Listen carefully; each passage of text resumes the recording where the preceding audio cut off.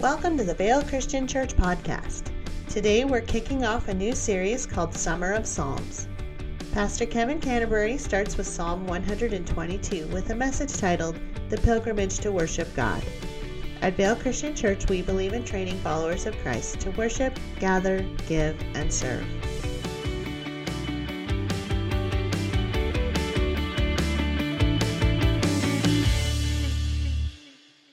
Morning. Does that put you in the mood for summer? Yeah? There you go. You guys are alive and awake in this service, right? Sitting out by the pool, listening to the Beach Boys. Hey, I'm glad you guys aren't all out surfing this morning, though. I'm glad you're here. So we're going to just have some fun with that bumper and do some summer songs each week to remind us of that and maybe help us forget how hot it is. So anyways, it's good to have you guys here. So we're launching a series this morning called Summer Psalms, as you can see up there. And it's going to be a 6-week series looking at some different Psalms and just a wonderful time. The Psalms are such a great set of books. It's actually composed of 5 different sets of books. And I love the Psalms because they just cover all kinds of different emotions. You know, it's not just happy, joyful stuff, which is what we tend to focus. But there's songs of lament in there. There's some psalms where you're like, I don't know what's going on. That's kind of crazy. But it's this outpouring of emotion because it's real, right?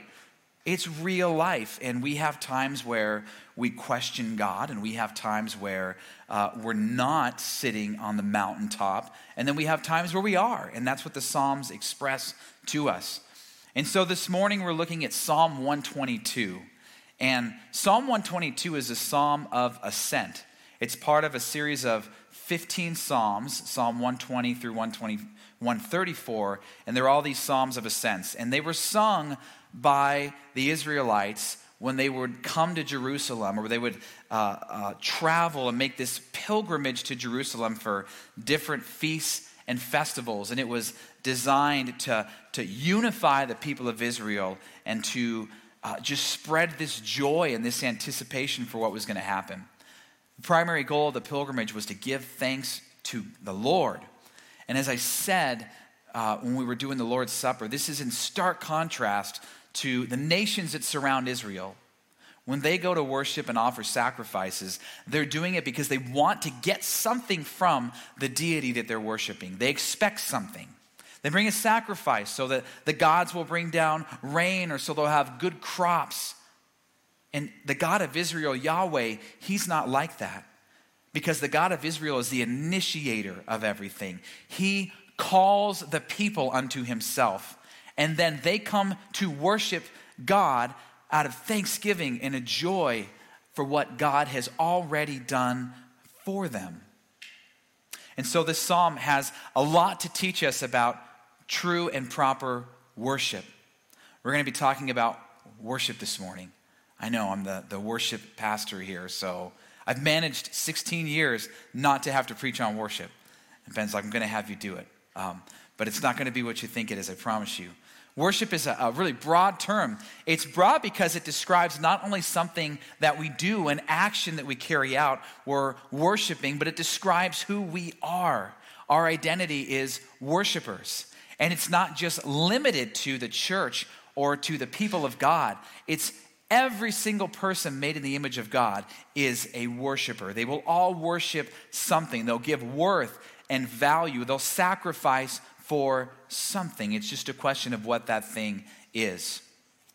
We often speak of worship in the context of singing. It's appropriate because of the more than 200 times that it's mentioned in the Bible. And there's a number of words. I think off the top of my head, there's 7 words in the New Testament that get rendered as worship. And in the Old Testament, depending on the translation, there can be anywhere from 4 to 9 different words that get rendered as worship.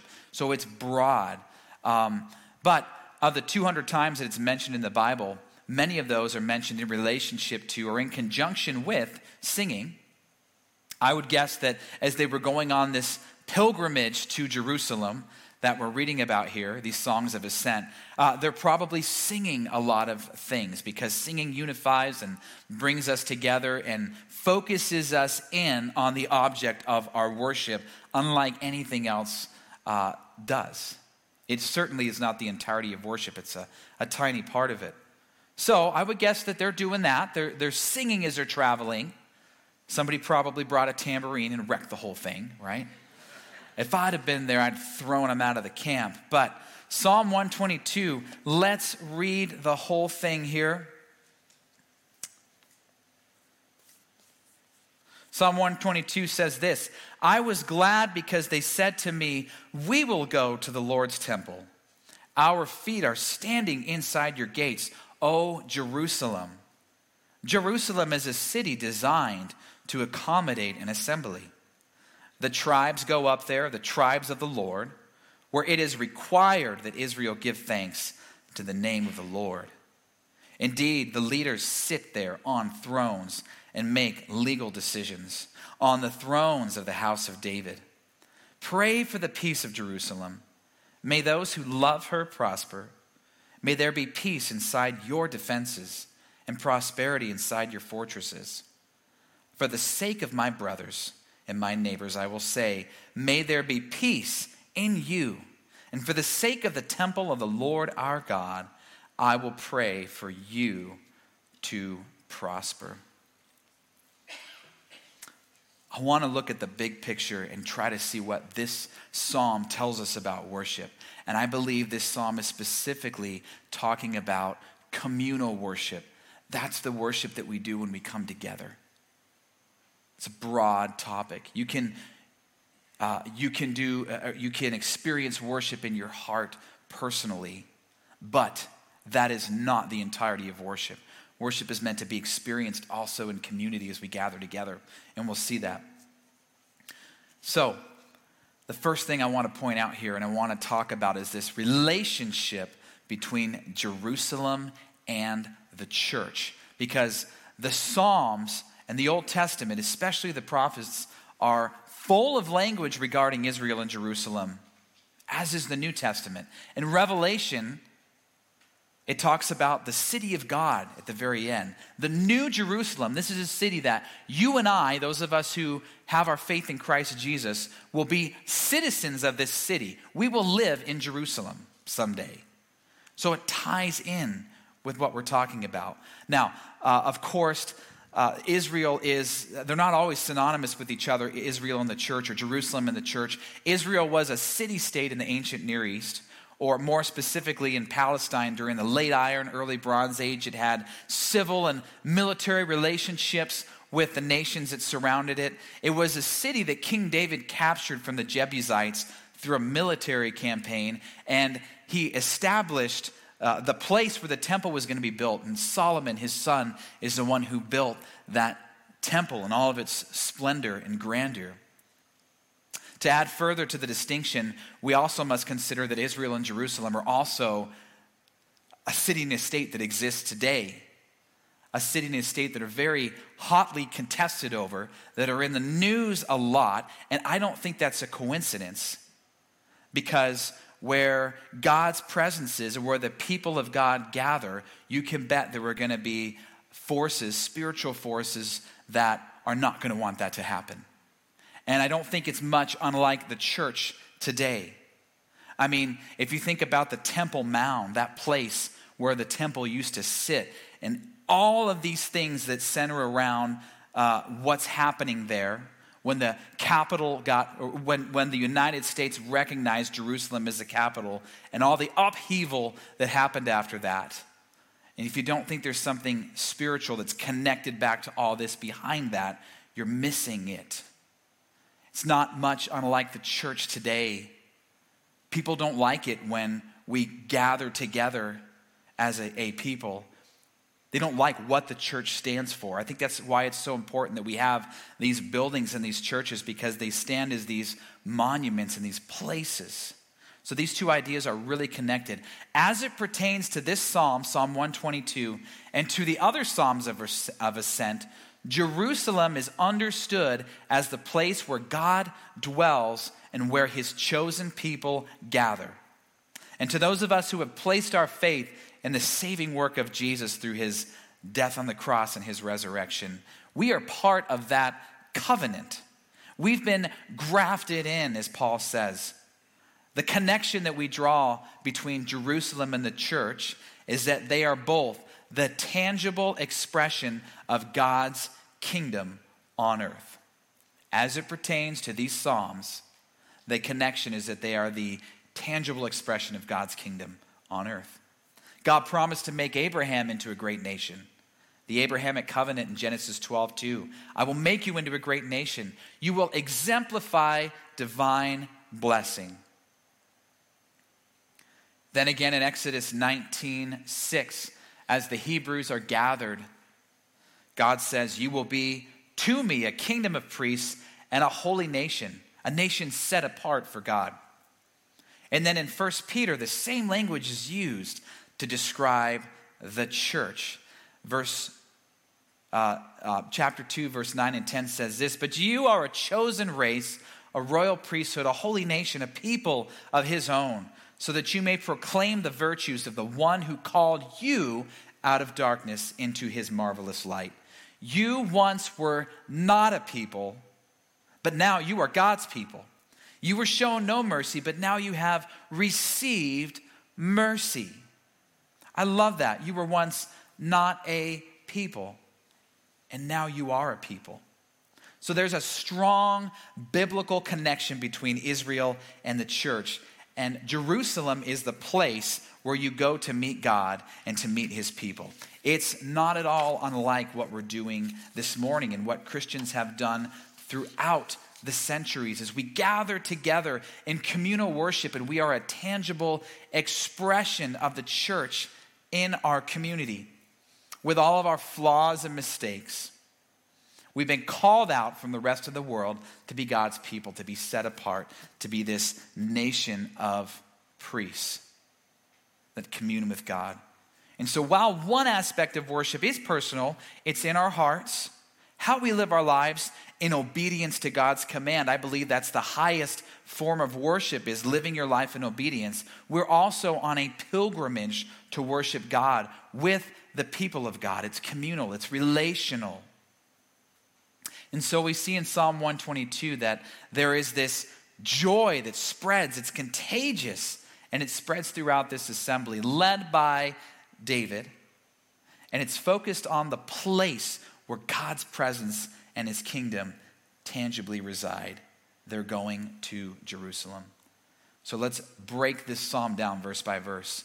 David says this in verse 1 and 2. I was glad because they said to me, we will go to the Lord's temple.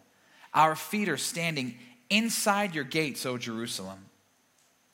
I want you to walk through this with me.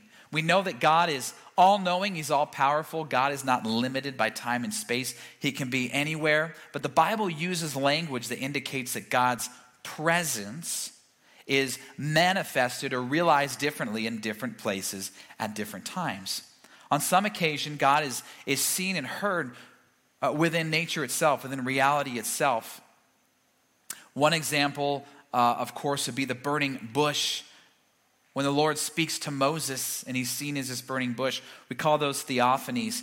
And of course, we know the greatest expression, the moment when God stepped out of heaven and became a man and became somebody who lived in time and space, a historical person. So there are these times when God steps into reality. And there are places where God's presence is felt and experienced.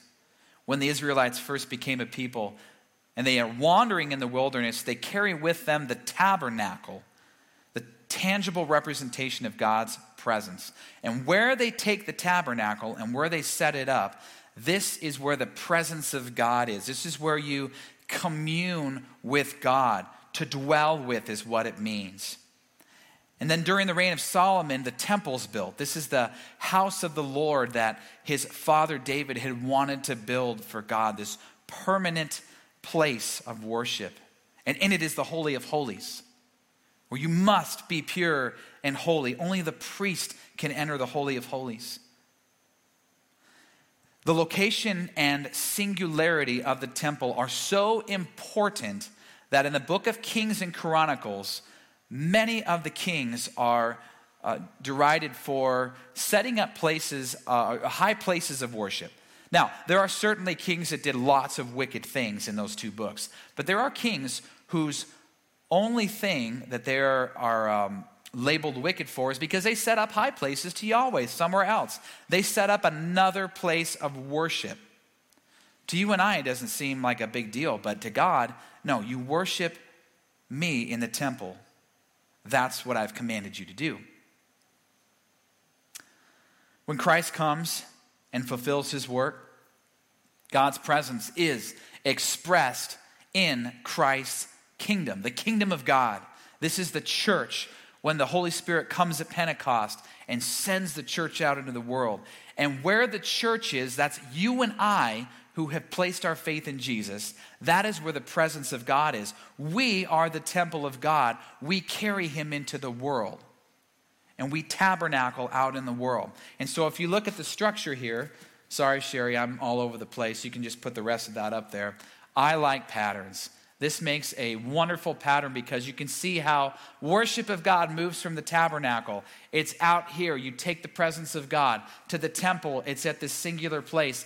Christ is at the center of it. And after Christ comes, it begins to move back out, and it's in God's people, and we take that out into the temple of God's creation. There's a pattern there.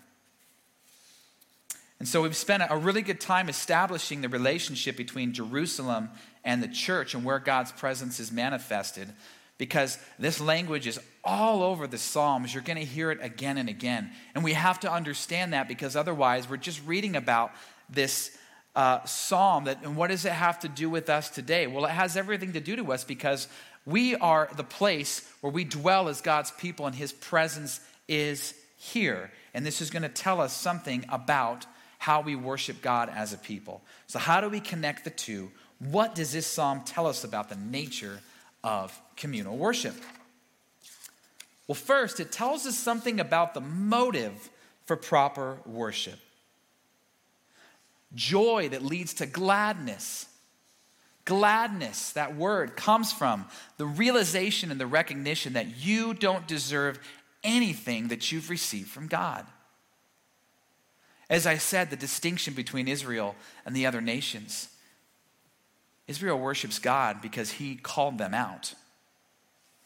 They don't worship, they're not trying to wake him up. They're not trying to conjure him up or get him to do something. They're responding to the work that God has already done. The realization and the recognition that you don't deserve anything you receive from God.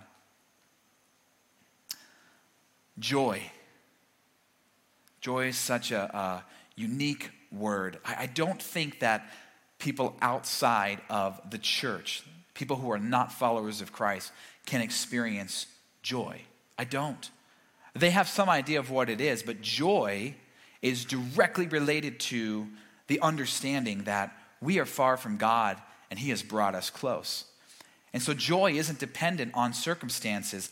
It's the knowledge of God's grace deeply known and lived out. Yes, you and I will experience disappointment, pain, anguish, dissatisfaction. Perhaps you've experienced that just today. But you have been redeemed. You have been called God's sons and daughters. You were once far from God. You and I were once far from God. Once by nature, it says, children of wrath, and now God has not only redeemed us, but he's called us and welcomed us in, and we are his sons and daughters. We were once not a people, and now we are a people. And so imagine that Israelite farmer who lives outside of the city where many of them lived, and you're getting ready to make this journey, this pilgrimage into Jerusalem to worship your God who has given you so much. Perhaps they have a child or children, and maybe those children are making that journey for the first time. Can you imagine the expectation that those children have? They've heard the stories about this city of God. This is where King David resides. King Solomon, the great kings. This is God's temple, and we're making this journey now to go to that place. The expectation that is in their hearts. My wife and I are getting ready to go to Hawaii for the first time in about a week and a half. And we're really excited about it, But every time I talk to somebody about it, you guys have experienced this, what do people do? They're like, oh, you're going to Hawaii. You have to go here. Oh, you got to do this thing. Make sure you're going to do this thing, right? And I got a list of about 100 things that I have to do when I go to Hawaii. It actually gets to the point where I feel anxious about going because I don't know how I'm going to capture everything in the time we're going. And I want to experience it as much as I can because I've got this expectation that this is going to be the greatest thing in the world, right? It's an expectation. People have been telling me about it. This is the kind of expectation that should accompany us when we come to the house of God. Now, I know that's probably not what you guys do when you come here every week. Perhaps you did it when you first came to Christ. There's that excitement and that joy of being with God's people, of hearing his word. Or perhaps when you went through something really difficult in your life. But it's just something that we do every week and we can get out of that habit. I don't think I can snap my fingers and change that for you. I can't change it for myself. It's a gradual progress, but I at least want you to acknowledge, as I have, that there's something missing there. That is the expectation that we should have when we gather with God's people to worship together. That same expectation, because we are meeting our God face to face, and he has done so much for us, not just once, not just forgiving our sins and saving us, but he continues to give us life and breath, and everything that we have is a gift from him at every moment. That's the goal. Our sinfulness, our brokenness, our minds keep us from experiencing that. We've got to remember that and push through. Gladness comes from the mind-blowing reality of standing before God. That's the best way I can describe it. And I think about Isaiah the prophet when he says in chapter 6, verse 5, "Too bad for me, I am destroyed, for my lips are contaminated by sin, and I live among people whose lips are contaminated by sin. My eyes have seen the King, the Lord, who commands armies." He has that vision. He sees the Lord sitting on his throne, and the train of his robe fills the temple with his glory. And his response is, "Who am I? Who am I?" The response of a true and proper worshiper is heartfelt joy. It's gladness. It's the realization of how far we are from God and how close we've become because of Christ, and it spreads to others. Joy is contagious. You guys know that. You've been around people that exhibit joy, and you've been around people that don't exhibit joy. Who do you want to be around? You want to be around the person that exhibits joy. You know that's what you want. I want to be like that. Oh, I don't want to be tossed and turned by the waves and the wind of life. I want to have my faith anchored in Jesus Christ. Like Paul did, in all circumstances, he was able to find joy because of what Christ had done through him. And so according to Psalm 122, true and proper communal worship has three outcomes, three things that are evident and present where there is true and proper communal worship, according to this psalm. The first is unity. Where there is true and proper worship, there is unity. Verse 3 and 4 of Psalm 122 say, "Jerusalem is a city designed to accommodate an assembly. The tribes go up there, the tribes of the Lord, where it is required that Israel gives thanks to the name of the Lord." You see, communal worship is inclusive. It accommodates the entire assembly of God. All the tribes gather together. Unity does not mean conformity. All these different people. So for us today, God's church transcends the nations. God's calling people from every nation to worship himself. And so unity's hard. It takes effort because you have to lay down your own needs and wants and desires and set them aside for those of others. You have to get above whatever the cultural things are, and you have to realize that we're all part of this citizens of heaven. We all have this citizenship, and so there's unity in it. Kings that sought after unity, such as David or such as Hezekiah, that wanted to bring the tribes together. There were those who abandoned unity for the sake of their own power and legacy. Kings such as Solomon at the end, who turned away from that, or Rehoboam and Jeroboam following him, and ultimately split that nation up into the two kingdoms. And there was always an echoing cry that the tribes would be united again, and that those two kingdoms would experience unity and wholeness. And you know what? I think the same thing's true in the church today.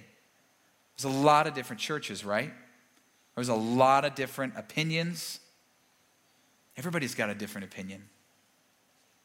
But unity is an outpouring, an expression when we have true and proper worship, because we're focused on the same goal, and that's God. The next result of true and proper communal worship is justice. Justice means that God will settle the score. No evil deed will go unpunished, and no righteous person will be punished. There has to be justice. The Bible says that justice and mercy are the foundation of God's throne. I realize that word has been used for all kinds of stuff, and I don't like that because it triggers people, and I get it. But let's bring it back, because that's all over the Old Testament. That's who God is. He's a just God. There will be a reckoning in the end. That's what it means.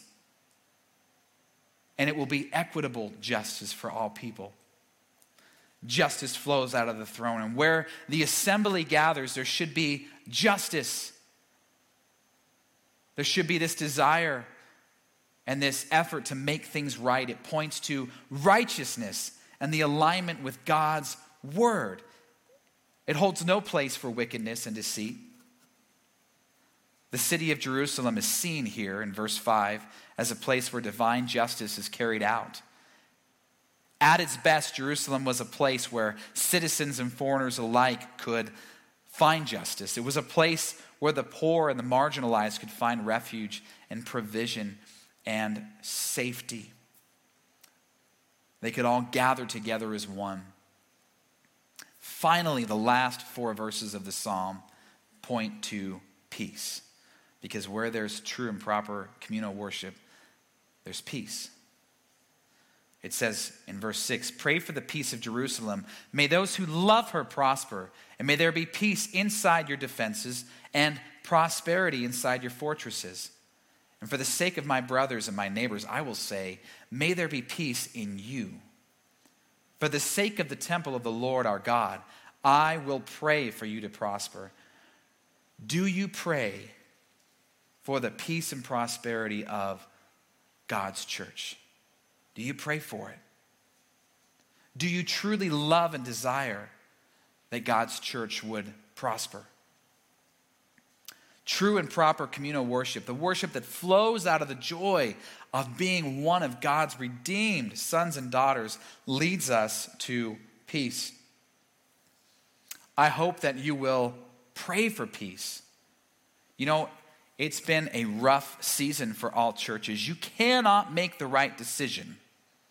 I don't care what you decided over the last year and a half. Somebody doesn't think it's the right decision.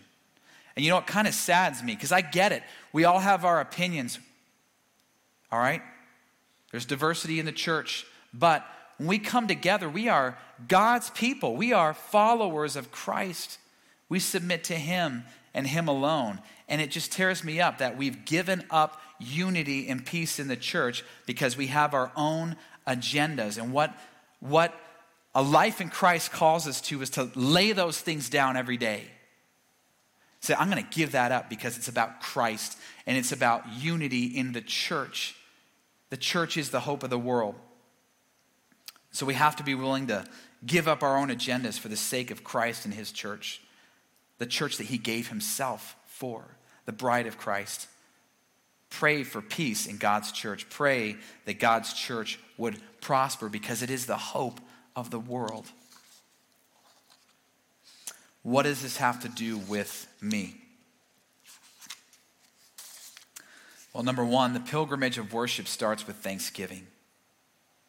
It starts with thanksgiving. It's about us responding to what God has already done for us.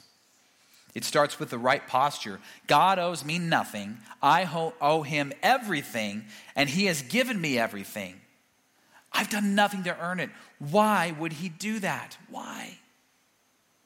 Out of his great love and mercy, and thanksgiving flows out of us. Number 2, communal worship is essential to true and proper worship. You cannot experience the fullness of worship on your own. It's not designed that way. There are people who I've run into many times who say, well, I don't attend a church, or I'm not connected with people because I can worship God any way I want, and I just do that at home. And I go, you're not doing it. You're not. Yeah, you can have times of worship on your own. I get it. But God's designed it to be done in community. That is a huge expression of worship for God's people to come together. You can't bear those fruit, unity, justice, and peace, without communing together, right? That's one of the fruits of true and proper worship. Don't lie to yourself and think that worship can be expressed just in your heart. It cannot. It's expressed in the community of God's people. And then finally, number 3, true and proper communal worship are underscored by the presence of unity, justice, and peace, as we've just seen in that psalm. I think it's very clear in those verses. Jerusalem was a place where you could find all those things. That's what God's kingdom is about. And so if there isn't unity in the church, worship's not happening. If there isn't justice in the church, worship's not happening. The pursuit of righteousness, the disdain for wickedness, again, hear what I'm saying about justice and what it is. It goes back to God. Worship isn't happening. Let us be a church that gathers each week with expectation and joy in our hearts, with gladness for what God has done for us. While we were yet sinners, Christ died for us. Let us be a church on a pilgrimage to worship God together. Before I close in prayer, I want to let you guys know about something that's happened next week. A way we can practice this, but it just so happens it's happening next week. I want to let you know about it. It's the night of worship. Night of worship is just a wonderful time to gather together as God's people. It's informal. You can bring your own chairs, bring a camp chair and set it up out there. You can visit with people and just have a good time. And I love it because our whole worship team is a part of it. And one of my favorite things is, even though it's kind of a logistical mess, I try to get everybody up on stage at different times, and we're always moving around, but it's always such a wonderful event. So I invite you guys to come to that. It's an event you can invite somebody to. It's just out here in the courtyard, outside. Beautiful summer night. Next Sunday at 7:30 in the courtyard. Let's pray. Father, we want to be a church that expresses true and proper worship to you in our community. The place where God's presence is felt, tangibly expressed, where people can come and know they're at the kingdom of God. They can experience you. And so, Father, help us to strive for all these things above our own agendas, for unity and for peace in your church. Help us to be worshipers that are worshiping in spirit and in truth. And so, Father, we pray for the prosperity and the peace of your church, the church that you gave yourself for, the church that is the hope of the world. Help us to be people that go out into our community and take the presence of God with us wherever we go, and the peace of God wherever we go.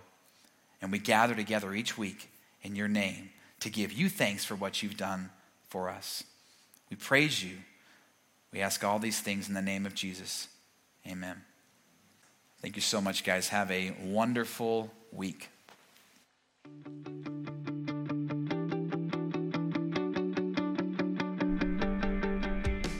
Thank you for listening to the Vail Christian Church podcast. If you have any questions, would like more information about our church, or would like to see the video cast of this message, please visit our website at www.vailchristian.com.